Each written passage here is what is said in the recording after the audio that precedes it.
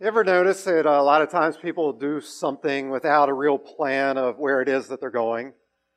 That there's like no vision of what it is that they're actually trying to accomplish and do. I'll never forget when I was a senior in high school, I went to senior week down in Ocean City, Maryland. Now, parents, let me say this, if you still have kids in school, don't ever allow your kids to go to senior week. All right, that didn't cost you any extra, throwing that in for free. Not a good thing. However, here's what happened. It was like towards the end of the week, and I was really tired, and of course, partied way too much all week long. And it's about 3 o'clock in the morning. Friends of mine, well, my friends, they did some, I don't even remember what it was now anymore, but they did something that like really, really upset me. And so I just bolted out of our hotel room and I ran down to the beach. And I decided, I'm so angry, I'm just going to walk the beach. I have no idea where I'm going, but I'm just going to walk the beach. And so I keep walking and walking and walking. I must have walked for 30 minutes, 40 minutes, something like that. Just kept walking. Finally, it's like, man, I'm tired. So I decide I'm going to head back. I go up to the boardwalk because, walking in the sand, that was pretty exhausting. I go up to the boardwalk. I start heading back. Now, keep in mind, I'm a pretty small guy. I'm all alone. It's about this time, 3:30, 4 o'clock in the morning. Walking along, and all of a sudden, there's like 8 guys that they said, yo, you, come over here. Now, all week long, I had seen just random fights, random people getting beaten up and just pummeled for no reason other than that high testosterone of guys and, just a lot of drunken people just doing all kinds of things. And so they're like, hey, come over here, you. I've got a couple choices now. I can run for it. I'm pretty fast. But it is 3:30 in the morning. And I'm tired. And it only takes me not outrunning one of them, and I'm toast. Or I can try to take a chance. Play it cool. So I go over, hey guys, what's going on? And stuff. And so I'm standing there and I'm talking to them. And this one guy, there's a bench. 2 of them are sitting on the bench and the other guys are sort of surrounding me. It's like a semicircle. They're surrounding me there. And of course, my heart is beating like, and my palms are sweaty and stuff. I'm just like, what's going to happen to me here? And the one guy sitting on the bench, he just starts grilling me, just asking all kinds of questions. And you could tell these guys, they were wasted. And I'm literally afraid for my life because I had seen just so many people just get pummeled all week long for no reason. And so he just keeps grilling me, asking me questions. All of a sudden, he lurches over at me. He pulls my pants down. Now, keep in mind, this is the summertime. We're at the beach. So I didn't have a shirt on, and I had swimsuit on. So there I stand. And I'm like, oh, that's funny. Pull my trunks back up, right? I was like, well, guys, I really got to get going. See you later. And they let me go. My point in telling you that story is this. I put it there on your outline. It's the first point I want to make to you today. Everybody ends up somewhere, but few people end up somewhere on purpose. I ended up somewhere, just there wasn't really a purpose of being there. And the reason I told you the story as well is I think a lot of people, their life is a lot like my story. There's people that have let you down. They've hurt you in some way. So oftentimes we end up running. We have no idea where we're going. We just going through life.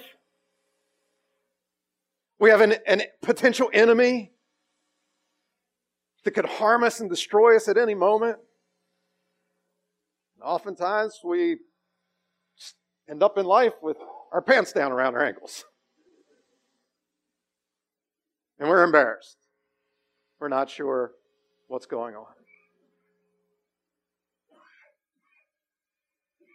We eventually ask this question of ourselves. How in the world did I end up here?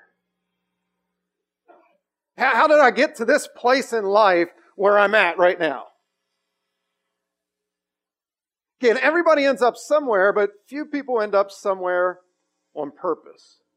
And so what I want to talk to you about today is, how do you get some purpose in your life? How do you end up somewhere intentionally instead of just sort of accidentally wandering through life, sort of meandering around? And so we're going to finish up our series today called The Power of One. And what we've been learning over the past couple weeks is that there's power in one. And we've looked at various areas, that there's power of one. If you remember back in week 1, I said that there's power in just one person, that you can make a difference. That God wants to use you to be a world changer. And so I want to bring the series sort of full circle and come back to that again today. Because really what this series has been all about is, not only do you have power, but then I gave you the tools to do it. That there's power in just one prayer that you can pray. That there's power in the story that you can tell others. That you can lead other people in a relationship with Jesus. And we did a myriad of other things throughout the series. That there is power in you. I want to talk to you today that there's power in just one vision. That if you have a vision for your life, there's power in that. Don't just wander around. Get to the end of life and go, how did I end up here? Actually have a vision, have a purpose for your life. Know exactly where it is that you want to go, where you want to end up at. Proverbs chapter 29, verse 18 says this. If people can't see what God is doing, they stumble all over themselves. But when they attend to what He reveals, they are most blessed. Now, you may have heard this verse before in another translation that says that without a vision, the people perish. And oftentimes you hear this when a pastor gets up and he wants to talk about the vision of the church. That without a vision for the people, the people are going to perish. And that is one way to talk about this particular verse. But let me remind you of this. The church is not a building. The church is not an organization. The church is an organism. It's made up of people. You are the church. And so what I want to make sure that we do is collectively, each and every one of us, have a unique vision for our lives, because I think that that's going to make Exponential better than if I just try to fit you into some sort of cookie cutter approach and say, well, here's my vision for your life. Here's my vision for the church. And now you guys get on board. See, I think if each and every one of us are individually living out, why has God placed me here on the earth? What is my purpose? What is the vision for me being here? If we're all living that out, it'll make for a great church. It'll make for a church that has an impact in this city, in this nation, and in the world. But here's my fear. My fear is this. I think oftentimes I believe more in you and your potential to be a world changer than you believe it yourself. Every single person that I'm locking eyes with here this morning, you can change this world. You can do it. But again, I think I believe that more for you than you do for yourselves. And the reason I say that is because I was on the flip side of it. You know, when I used to work for Rick Warren and Purpose Driven Ministries, I had the honor, the privilege to train over 10,000 churches, over 30,000 church leaders. Traveled all over the United States and Canada doing that. And I got to see that what I was doing was making a difference. It was changing the world. I was literally getting emails from people all around the world based on things that I was teaching. And I kept thinking, this is me. I'm nobody special. But yet God is using me to do something that's impacting this world. And you need to start to see that it's the same for you. Just because I have the title of pastor doesn't make me any more special than you. It doesn't make me more spiritual than you. Just because I'm a pastor doesn't mean that I get to make a difference and you don't get to make a difference. Look, all of us draw a paycheck from somewhere. I just happen to draw mine from a church. But we're all called to the same thing, to make a difference for the kingdom. To make sure as many people as possible know that Jesus died on the cross for them so that their sins may be forgiven. To make sure that people grow in their relationship with Jesus. And then to serve the poor, the hurting, anybody that's out there that needs to know what Jesus came to do and what his kingdom is all about. That's all of our responsibility. That's not my job. It's all of our jobs. You can make a difference. You can be a world changer, but you got to have a vision for that. You can't just walk around randomly. Everybody ends up somewhere, but few people end up somewhere on purpose. Are you going to have a purpose for your life? Or are you just going to sort of randomly walk around? Now, here's my other fear that I have. If right now your great, I don't know, somebody you don't know, your great cousin, or your fifth cousin, second removed, whatever. So you don't even know. But they were like multi-billionaire, right? And they die and they left you like literally $100 million. You now have $100 million. What would you do with the rest of your life? My fear is that for many people it would be like, I get a bigger house. I get a nicer car. I just, travel the world, take all these exotic vacations. There's nothing wrong with those things, but that can't be the vision for your life. But yet, that's what a lot of people make the vision of their life. Even if they never get the $100 million, that's what they're striving towards. The bigger house, the fancier car, the nicer clothes, taking all these exotic trips. They think that that's the end of life, that that's where they want to end up at.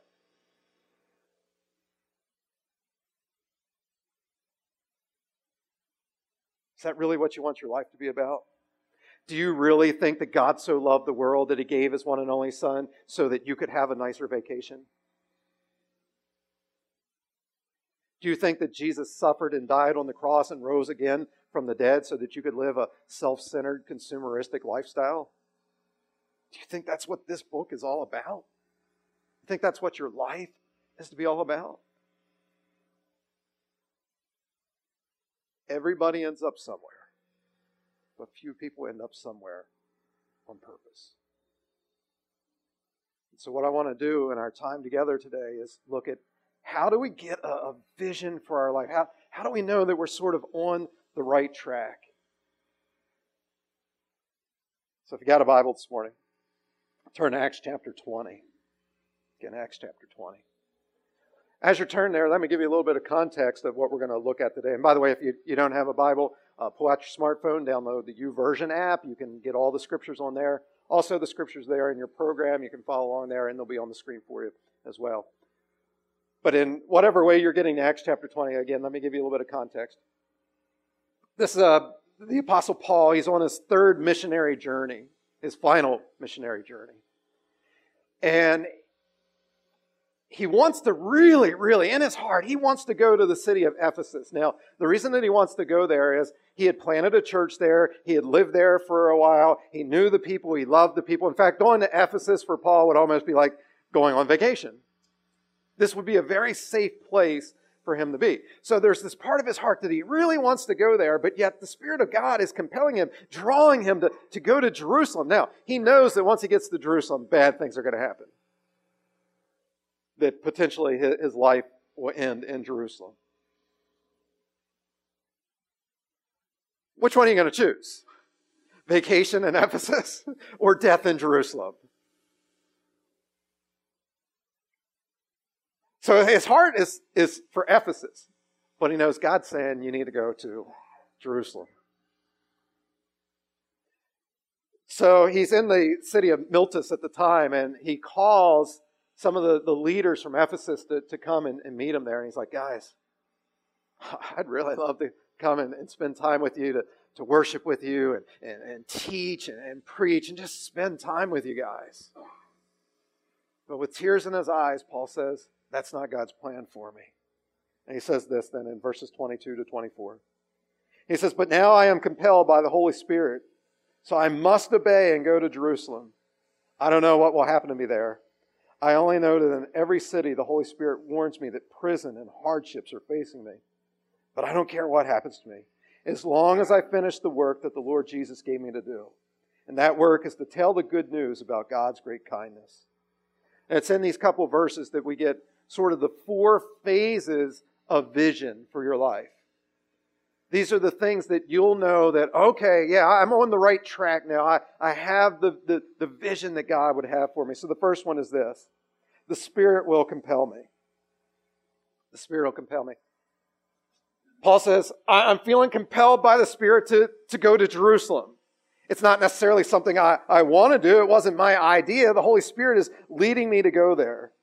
Being compelled by the Spirit means to be moved, to be pulled, to be tugged. It's when it's like, you know what? There's just something that needs to be done. There's something that it should be done. And I'm feeling like I'm the one that needs to go there and do it.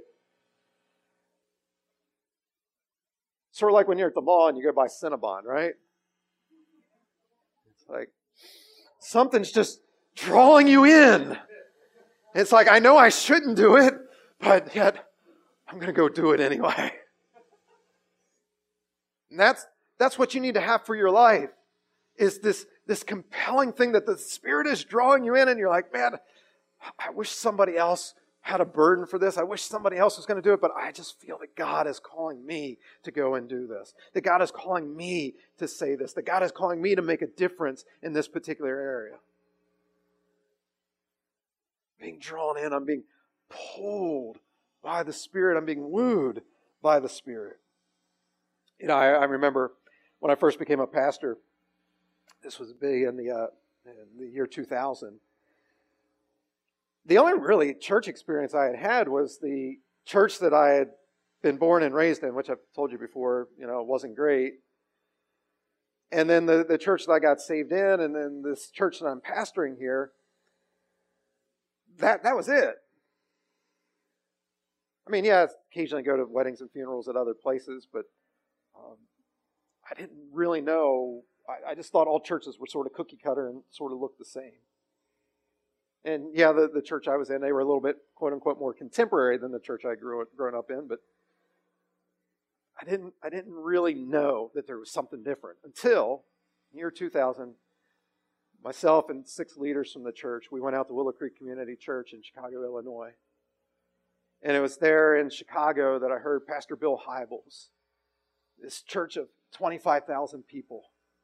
He got up on the stage and he started talking about what a church could be. And he was coming right from the book of Acts, Acts chapter 2, verses 42 to 47. And he was just teaching and preaching on this particular passage. This is what a church could look like.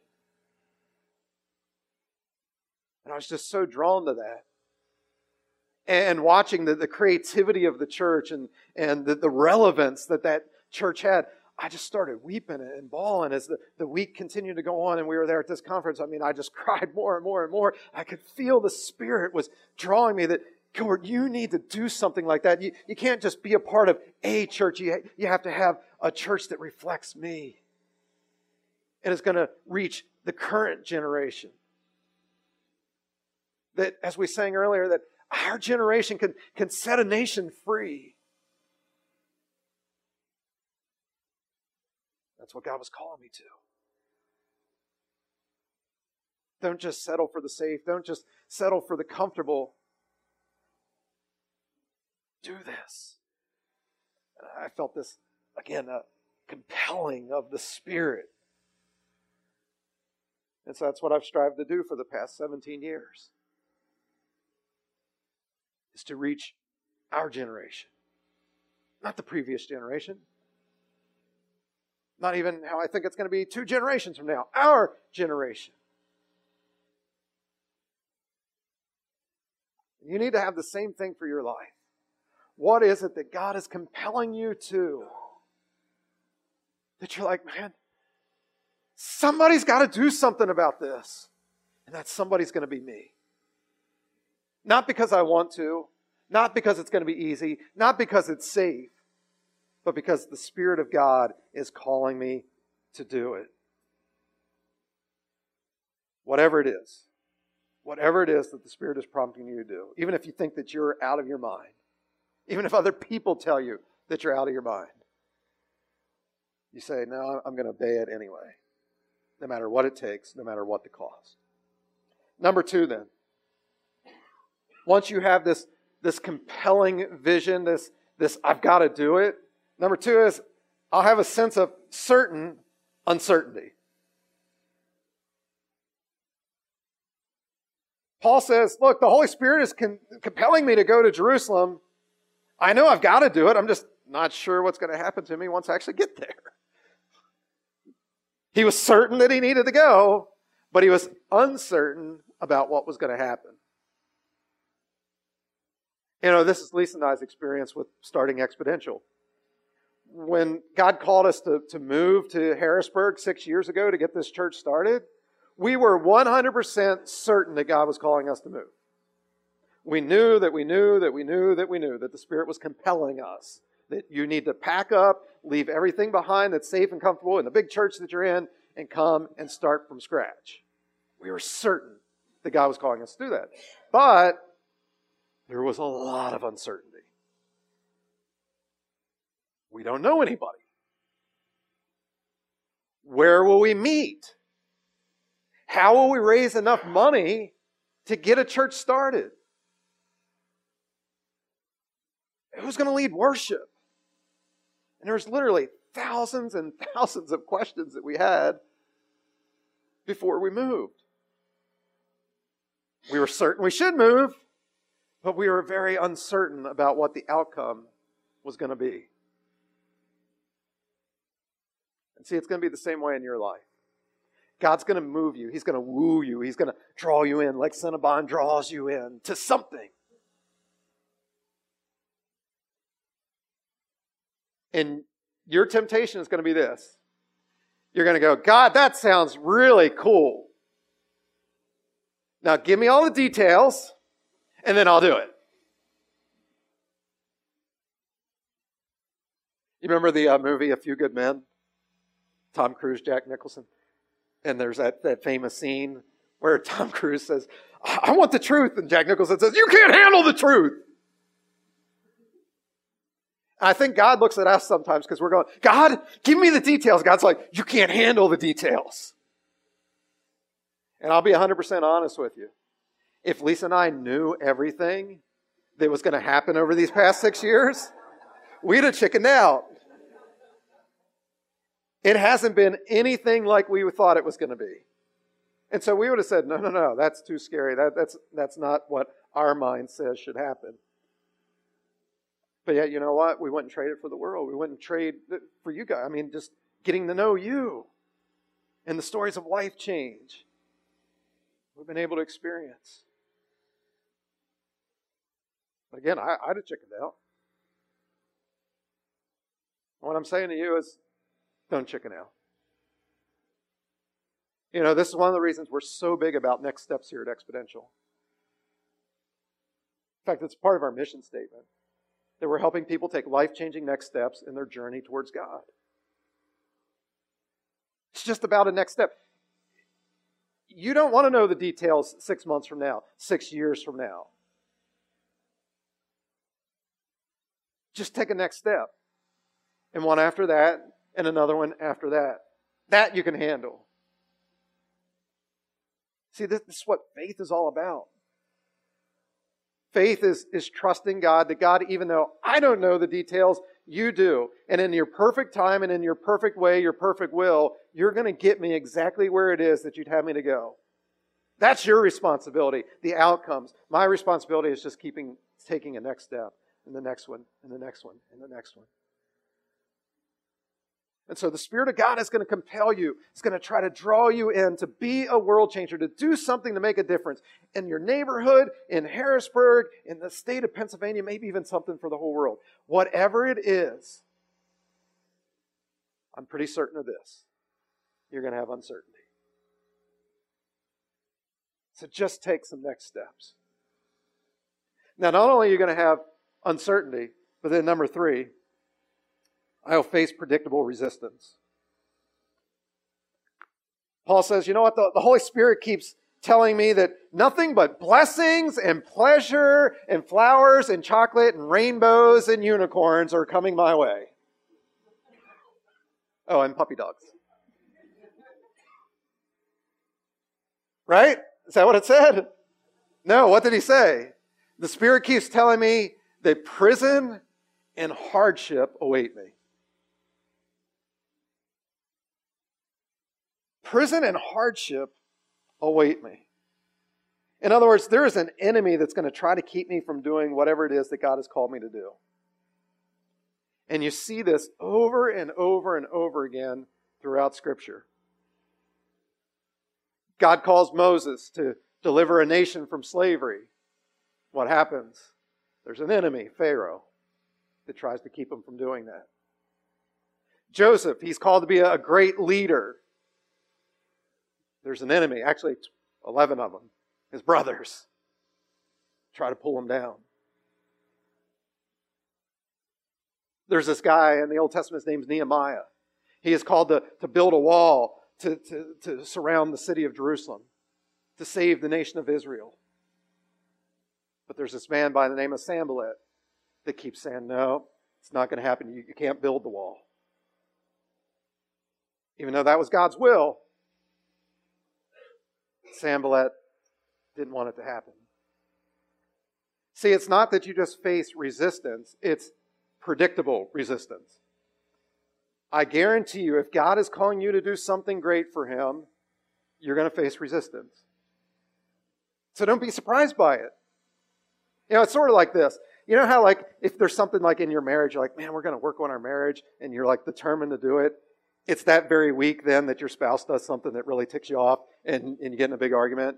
And it's like, man, we were going to work on this. Or this, you know, you're like, I'm going to get in shape. I'm going to go on a diet. I'm going to do everything I need to do, to be healthy and everything. And then you go to the grocery store and your favorite snack food, it's like buy one, get 500 free.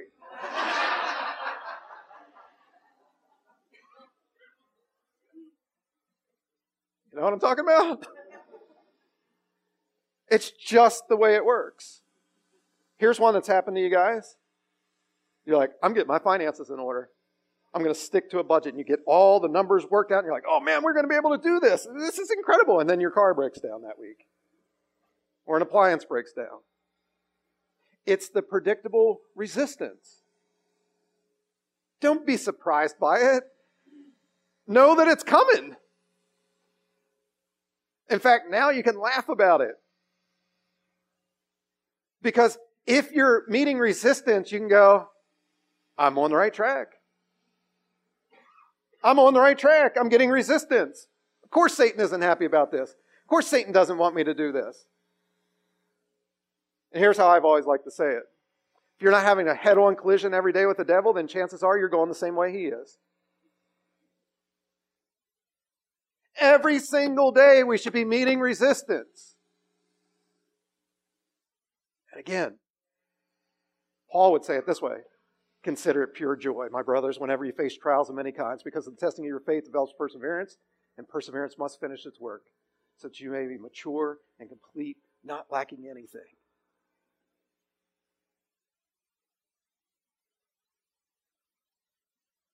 Predictable resistance. Number 4 then. You've been compelled. You got some uncertainty. There's resistance. But then I will live with clarity on what God has for me to do. Paul says, look, I don't care what happens to me as long as I get to finish the work that Jesus has for me to do. I said to you earlier, everybody ends up somewhere, but few people end up somewhere on purpose.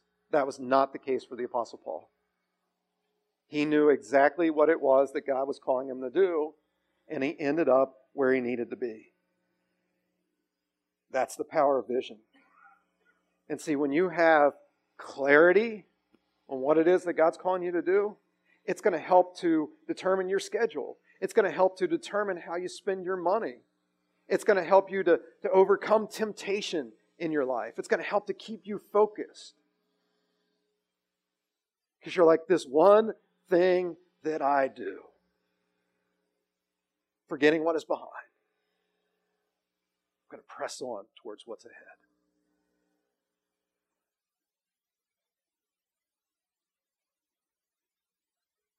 Paul had clarity. He knew exactly what it was that God was calling him to do, and he allowed that to determine the framework, the foundation of his whole life. And he lived by that. Again, he said, I don't care what happens to me, just as long as I get to fulfill the reason that God had me here on this earth. And you need to get that same place in your life. I mentioned Nehemiah to you earlier. Again, he had this vision to build the walls around Jerusalem. And this guy by the name of Sanballat, he's the resistance. And so even though Nehemiah has this compelling vision, and there's some uncertainty because he wasn't sure how can I afford to build a wall, this kind of stuff. And there's this resistance that's coming against him. He lives with clarity. And Sanballat wants to kill him. And so Sanballat, he hatches this plan to say, come, let's have a meeting. Let's sort of negotiate this, talk about it a little bit. But Nehemiah was on to him. And so when the messengers of Sanballat get to Nehemiah, here's what Nehemiah says in Nehemiah chapter 6, verses 2 to 3. He says, I knew that they were scheming to harm me, so I sent a messenger to give them my reply. And I love this. It's one of my favorite verses in the whole Bible. He says, I am doing a great work, and I cannot come down. Every single day, day after day after day, he was up there laboring on that wall, doing exactly what it was God had called him to do. And even though he had uncertainty, even though he was facing the resistance, he says, I am doing a great work, and I can't come down. I want that for your life. Whatever it is that God is calling you to do. Again, maybe it's something in your neighborhood. Maybe it's something here in Harrisburg. It could be something that's going to change the whole world. Whatever it is, don't get distracted. Don't allow the uncertainties. Don't allow the resistance to get you off track. Just keep saying to everybody and anybody that'll listen, I'm doing a great work, and I can't come down.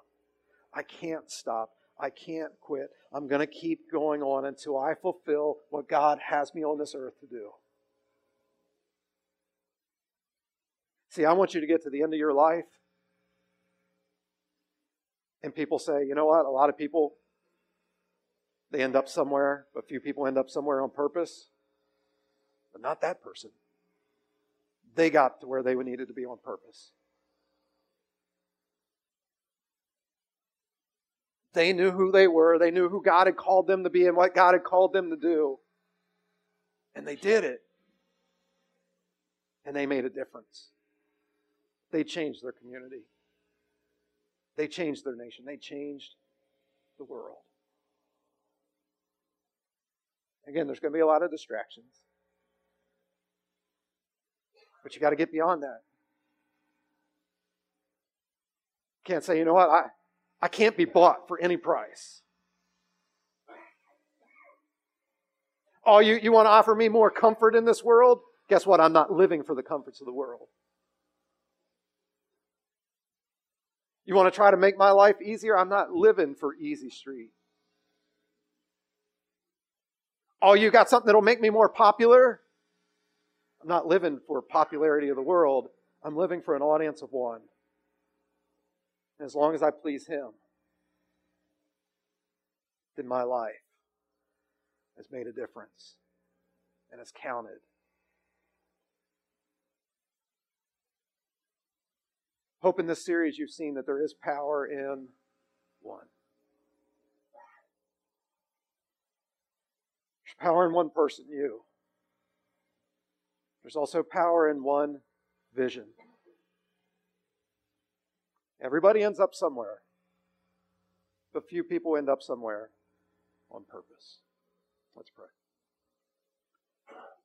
Father, we thank you that we've been able to start this new year by going through this Power of One series. And I hope and pray that you've changed hearts, you've changed lives over these past 6 weeks, that we're not just content to just sort of float through life anymore, but we've learned that you've called us to be difference makers. And that, our enemy Satan is going to either himself or send others to say, you're not good enough, you're not smart enough, you can't do that. Who in the world do you think you are? But Lord, help us in those moments to say, I'm a child of the King. I am more than a conqueror. I can do anything through Christ who gives me strength. Father, help us to not live for ourselves any longer and our selfish desires, but help us to live fully for you. And so, Lord, I pray that your Spirit would continue to woo us, to compel us, to pull us in to what it is that you'd have each and every one of us individually to do. And that, Lord, then we would just take next steps. Even when there's resistance, even when there's uncertainty, just take next steps, knowing that you'll get us where you want us to be. Jesus, thank you that I've been able to experience that in my own life. I pray that same thing for others. And that as each and every one of us are living out our God-given purpose for being on this earth, that would then exponentially increase and multiply, so that as a church called Exponential Church, we would have an even bigger impact. God, thank you that you do use simple, frail people like us, sinful people that have been forgiven by you and who have your power in us to do amazing things. Continue to do that in us and through us. I pray this in Jesus' name. Amen.